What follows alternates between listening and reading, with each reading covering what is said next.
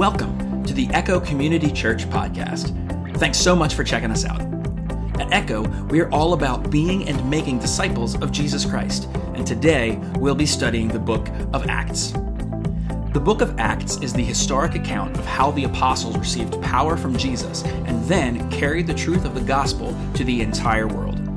In its pages, Luke details God's brilliant and timeless strategy for re-establishing his kingdom in the world. It's quite simple.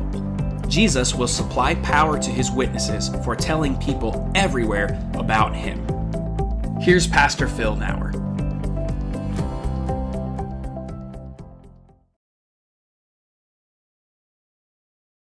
Good morning, Echo. Ooh.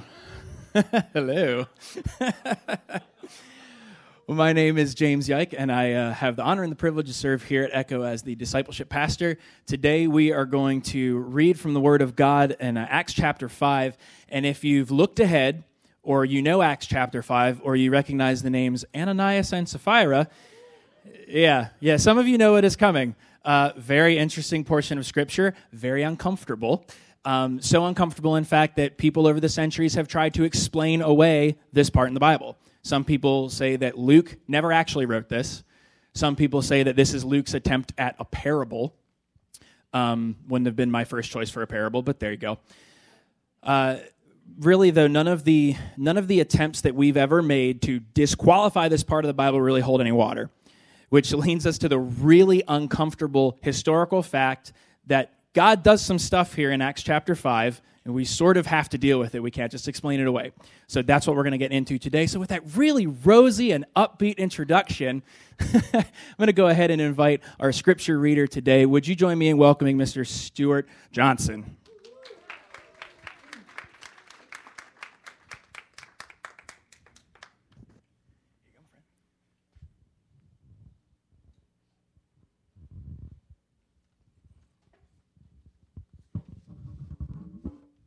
Good morning, everyone.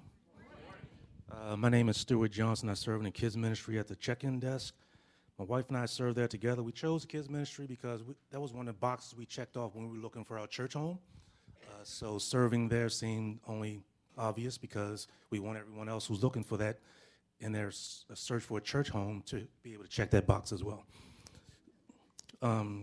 Gave my life to Jesus over 25 years ago. It was a great decision in my life.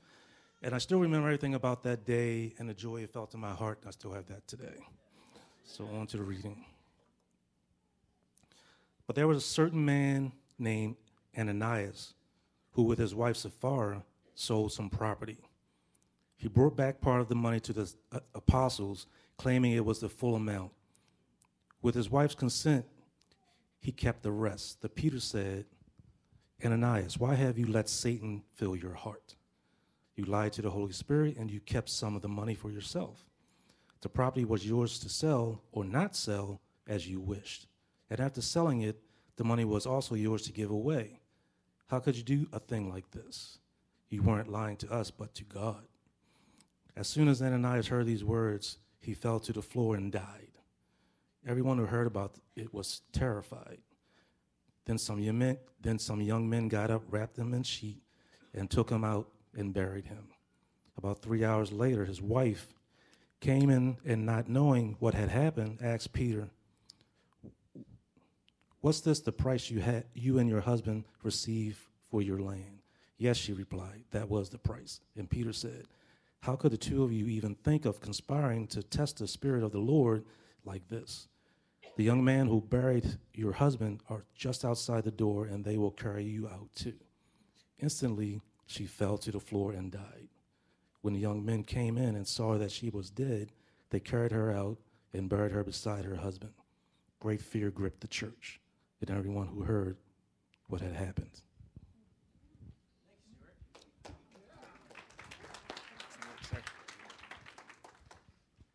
It's a great note to end on. Great fear gripped the church. Yay. All right, so it's a little uncomfortable, right? We just read that God straight up just offed two people. And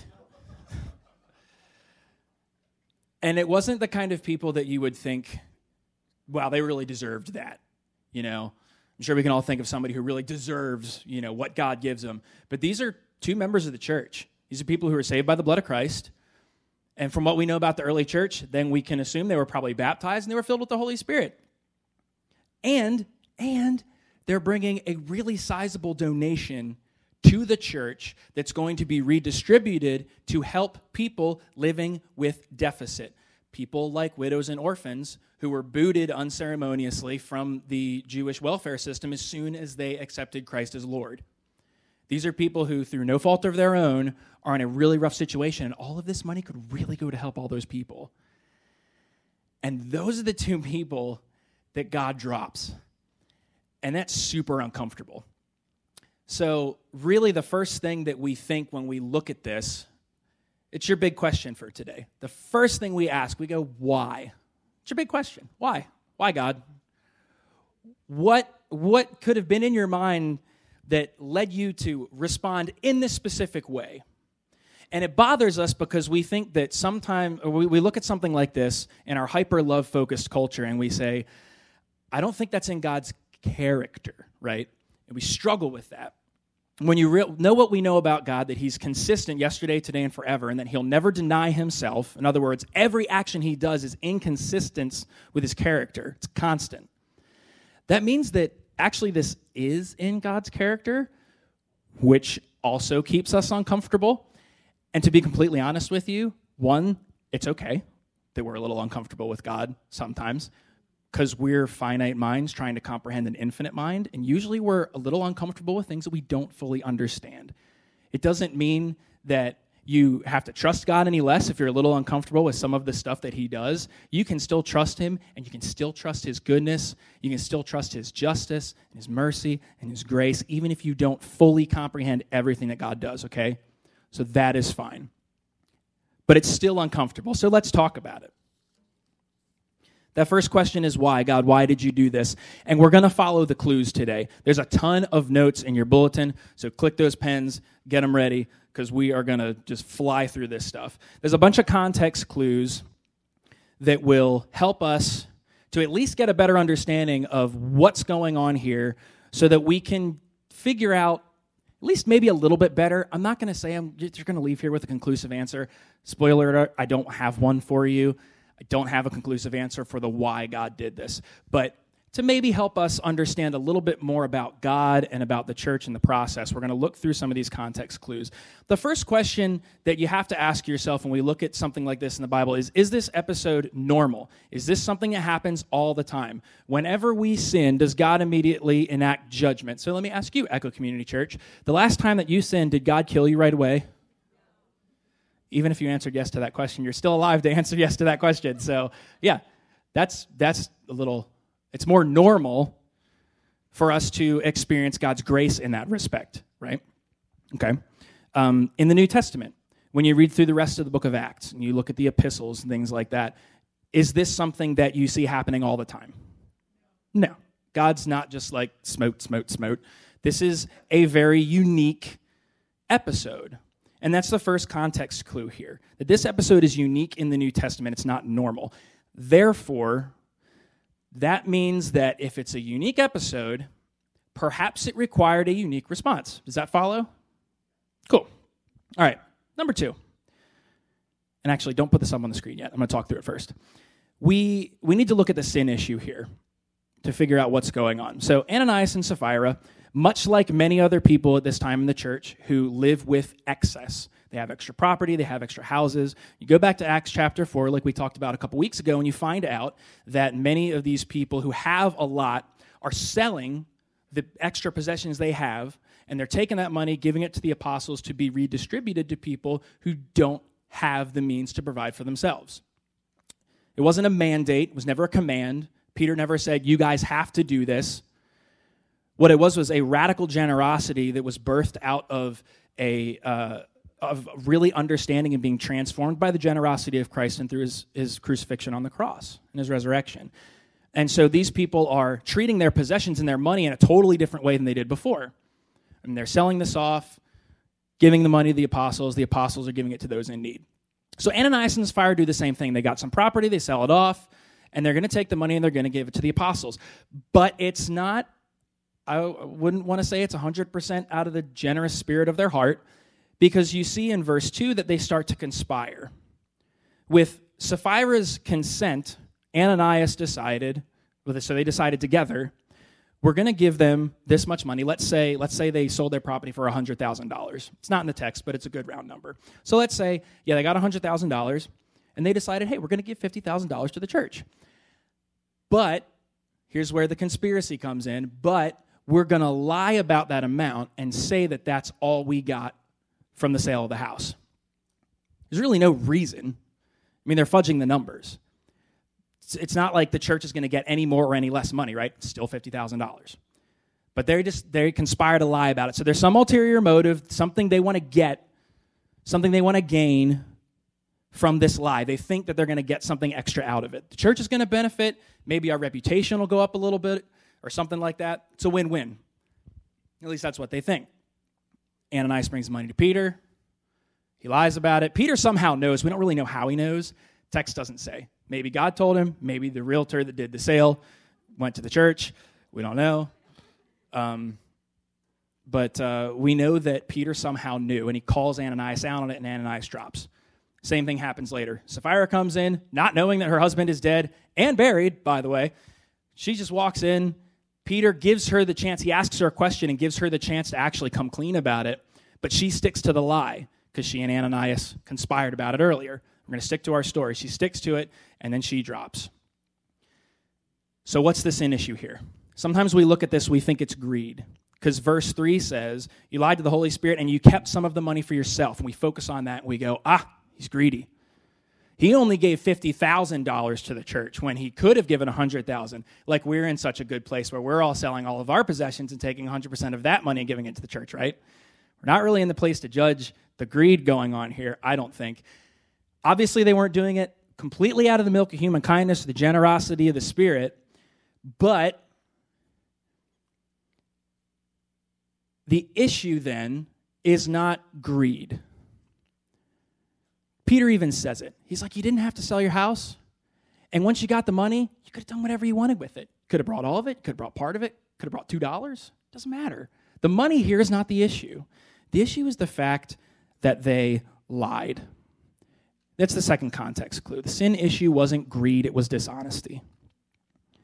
And you might say, well, Pastor James, all sin being equal, does it really matter whether it was greed or dishonesty? In this moment, yes, absolutely. Because dishonesty does something to the church right here that has catastrophic consequences if this dishonesty is followed through, okay? And we're going to see that in a minute. So that's your second context clue. Number 3, and I don't have too much time to get into this, so I'll just give a real quick summary. Satan's involved in this deception. Here's the short one-sentence statement on that. Ananias and Sapphira's sin, right, they conspired to lie beforehand. That sin gave Satan an opening, and he jumped in. They were not possessed. The text doesn't read that way. But they, through their own sin and sinful nature, and giving into that selfish desire, they had some, we'll call it sin margin. They were obviously okay with spreading the gospel. Acts chapter 4 says all of the believers were united in that purpose. So they're united in that purpose too. But they had some little margin in their lives that they kind of pushed God out of, where they just thought, hey, it's okay if we lie a little bit. It's okay if we fudge the numbers. And that little opening let Satan jump right in. Peter says in verse 3, why have you let Satan fill your heart? So again, it's not that they were possessed, it's just that they gave Satan an opening to jump into this church that is exploding and try to discredit what the church is doing, and specifically to try and discredit the apostles. Because let's say, what would happen if one of the apostles, maybe let's say, Peter, was somehow implicated in some kind of dishonest scheme in the church? If that information got out, what would that do to his credible witness to the resurrection of Christ? If he can be okay with a lie, as small as just fudging the numbers, didn't affect anything, but if he's okay with a lie that's that little, can you really trust him when he says something as big as, this guy was dead and now he's alive, oh, and by the way, he's the Son of God and he ascended to heaven? Can you trust him with something that big if he can't be faithful with something that little? So Satan kind of worms his way in here, and he wants to use this as a way to discredit the church. Here's the fourth note, and this kind of lends a little credence to what I was just talking about. The church is rapidly expanding, largely due to the credible witness of the apostles. Most of the people in the church at this point did not see the resurrected Christ. There's a small number of people who walked with Jesus while he was alive, who knew that he was dead or either watched him suffer and die, and then saw him with a different resurrected body after the fact. So he was dead, but now he's alive, and then he ascended to heaven before their eyes. And it's the apostles who experienced all of those things who are the credible witness to Christ's resurrection. And they're the ones going around and saying, hey, this is real, this is legit.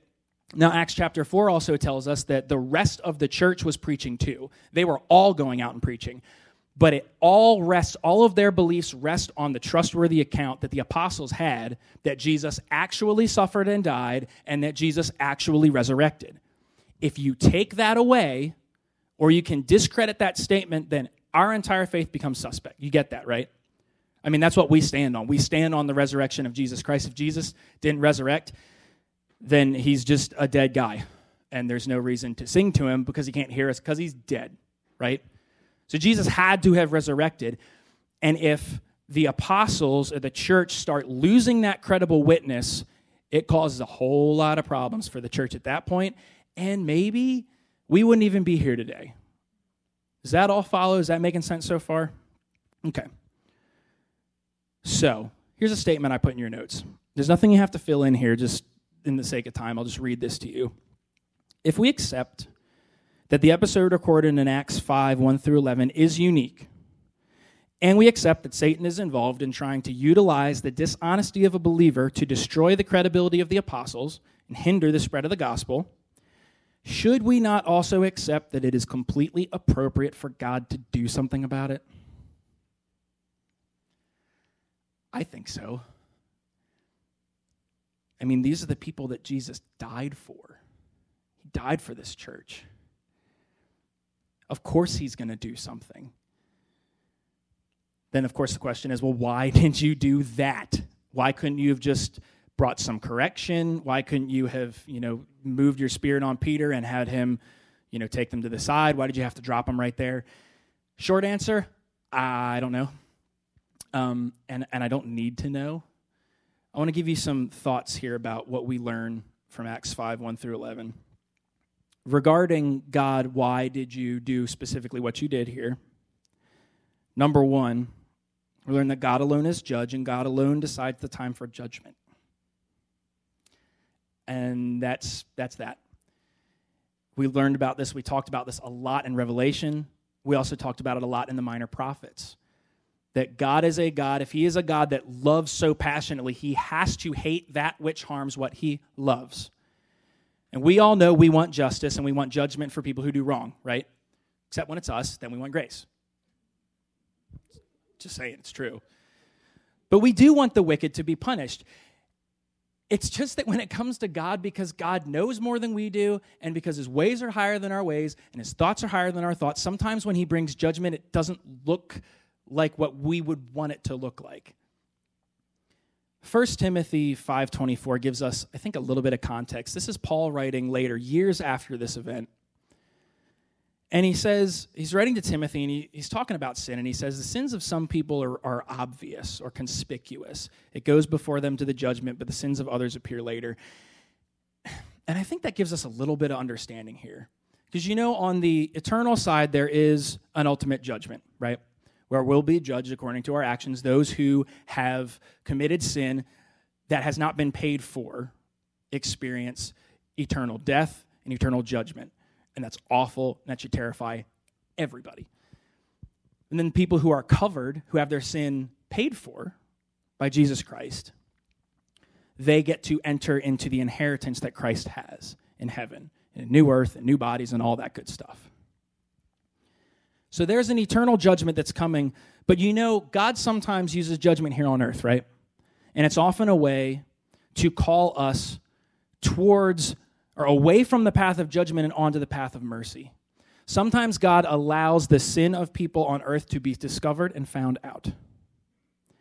And he does it not so that he can condemn them, but so he can draw them towards mercy, right? Have you ever seen, actually, I don't even need to talk about this. There's all sorts of things going on in the media that happened this week where things are coming out about people, no comment, that, threaten to undermine credibility and all sorts of stuff, right?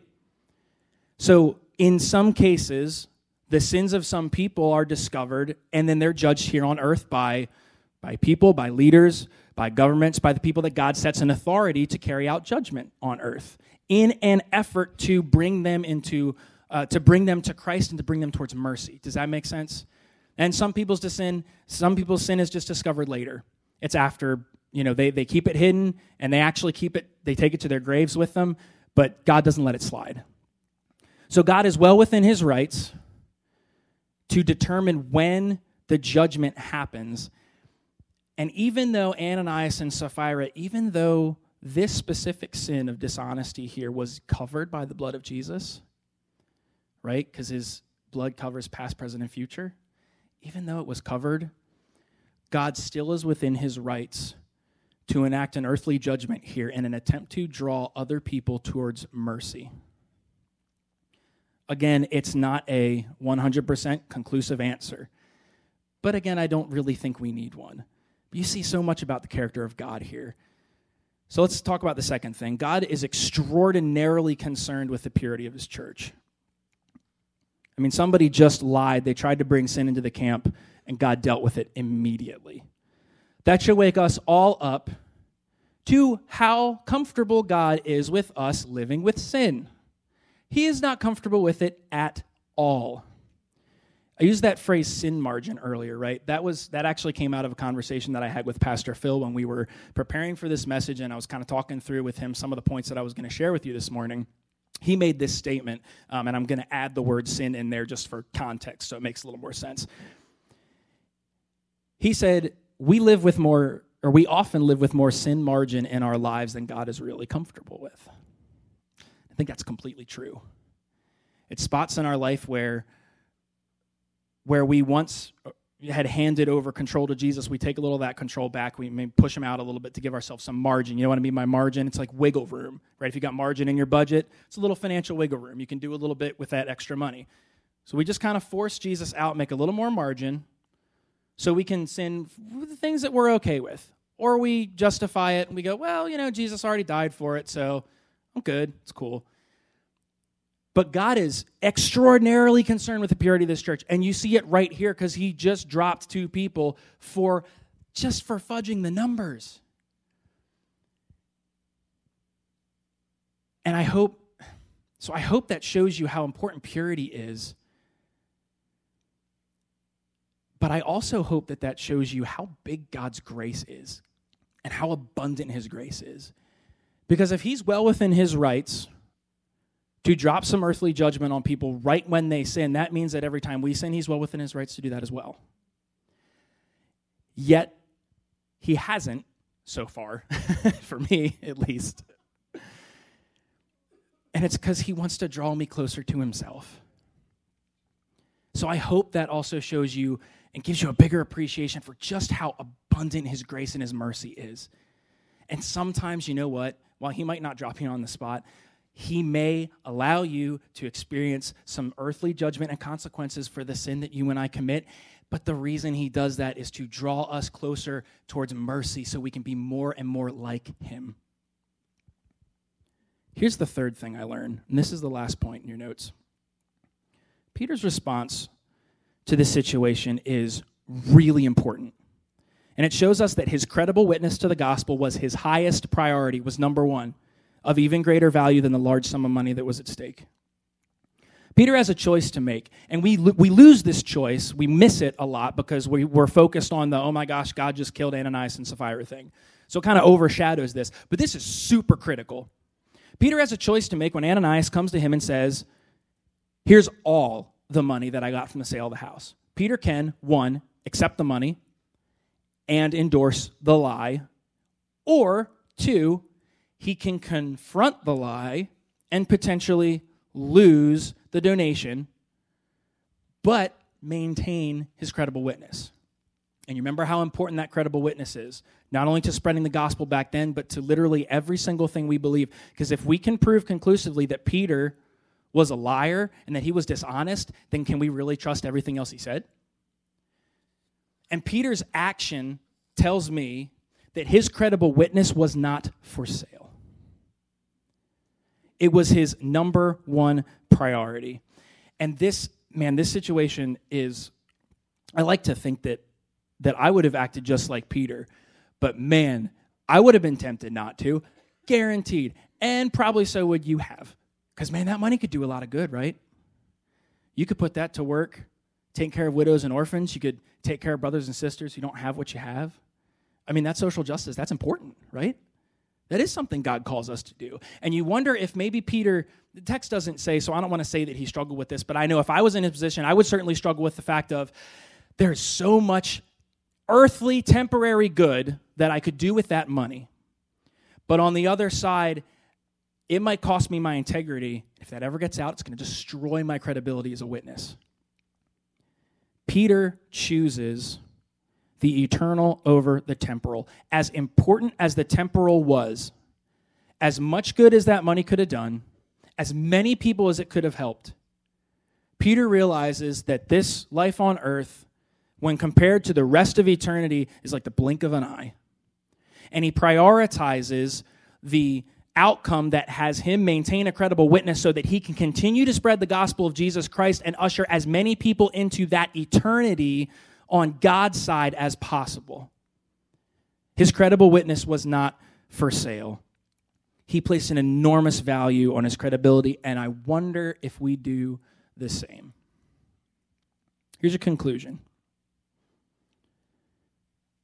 We often live with more sin margin in our lives than God is comfortable with.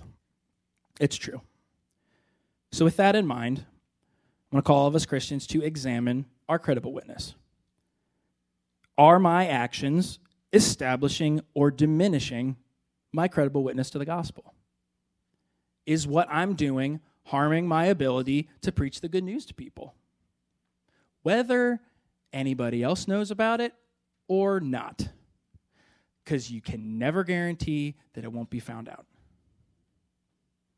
And if it is, it could potentially destroy your ability to witness and to tell people about Jesus. See, sometimes we ask the wrong question. We go, am I a witness? Boy, I wish I was more of a witness, or I wish I could witness.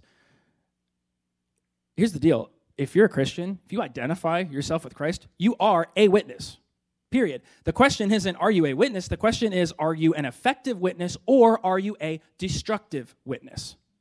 Because it's not really effective or not effective, because the opposite goes into destructive territory, because you also implicate the rest of the church. Have you ever seen any leaders who get implicated in something and like a pastor endorsed them and all of a sudden that entire church is under scrutiny? Like, you've seen this worked out before in the last 10 years of American history even. This is not uncommon. And when we sin and when we allow that sin margin into our lives, it brings an area where Satan, just like he did with Ananias and Sapphira, can kind of jump right in there, be like, sweet, I can use this to discredit James Yike. I can use this to discredit Echo Community Church. I can use this to discredit all the churches in Perry Hall. Because what if they're all in league with each other? You see how big this can snowball so quickly from such a tiny little sin as just being like, it's cool. I know you're lying about the numbers, but hey, that money could do a lot of good, right? That's it. But that can snowball so quickly. So here's what I want you all to consider this week. The way that we act, the way that we talk, does that establish your credibility or does it diminish it? It's going to do one of those things. Is what you're posting on social media establishing or diminishing your credible witness to the resurrection of Christ? Or the movies you're watching, the TV you're watching, the games you're playing, are they establishing or diminishing your credible witness to the resurrection of Christ? Is the language you choose to use establishing or diminishing your credible witness? Is the way you act around people you don't go to church with establishing or diminishing your witness? Like, will people be surprised when they find out you're a Christian? If someday you're like, hey, I want to invite you to my church, and they go, you go to church? Well, I couldn't tell. You got a mouth like a sailor, right? I mean, I'm serious. Like, will that establish or diminish your credibility? Is the way that you act around people who you do go to church with establishing or diminishing your credibility. The way you respond to stress or trauma, and maybe not just the initial response, but the way you keep responding to it. Seriously, every single thing, it can be a tool to establish your credibility, or it could do the exact opposite and destroy your credibility as a witness to the point where if you witness to somebody and you say, hey, I believe that Jesus was the Son of God, that he lived a sinless life, that he died on the cross in my place, and that he rose, is alive, and is in heaven, you can destroy that credibility to say that to the point where people won't even listen to what you have to say.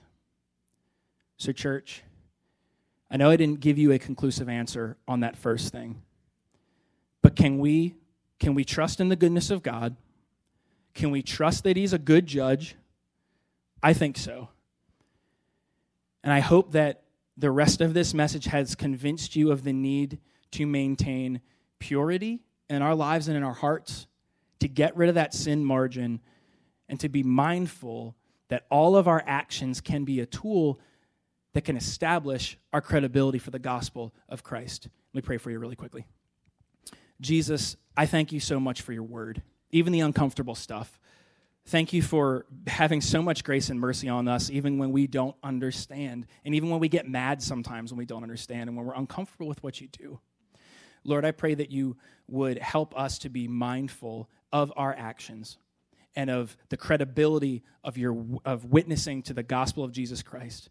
And I also pray for anybody who's here this morning, if you're here and you don't have a relationship with Jesus, if you've never confessed your need of him and asked him for forgiveness, I want to lead you in a really quick prayer. Here's the facts about Jesus. Just like I just said, he lived a sinless life. He died the death that we deserve to die, because the wages of sin is death, says the Bible. Eternal death, ultimately. He died that death on the cross, and then he rose again and is alive. And he can forgive you for your sin if you accept him and ask him to apply that payment from his death on the cross to your account. So if that's you and you want to make that decision to follow Jesus today, I want to lead you in a really short prayer. It goes something like this, and you can pray this right along with me in your own heart. Jesus, I admit that I'm a sinner. I admit that I have sin margin in my life and that I need forgiveness for what I've done. I believe that you are who you say you are and who the Bible says you are. I believe you lived a sinless life. I believe you died the death I deserved to die. And I believe that you rose again. And because you're alive, I now ask you to forgive me. I also choose to make you my Lord, my leader. Help me to follow you more closely and to be a witness, an effective witness for everything that you've done for me and for the gospel. Thank you for forgiving me. Thank you for new life. Amen. We hope you enjoyed the Echo Community Church podcast. If you prayed that prayer at the end of the message and began following Jesus Christ today, we'd love to celebrate with you and give you some simple next steps to take as you begin your new life with him. Just email us at info@echochurchmd.com to let us know. If you'd like more information about Echo Community Church, you can check out our Facebook page or our website, echochurchonline.com. Thanks so much for listening.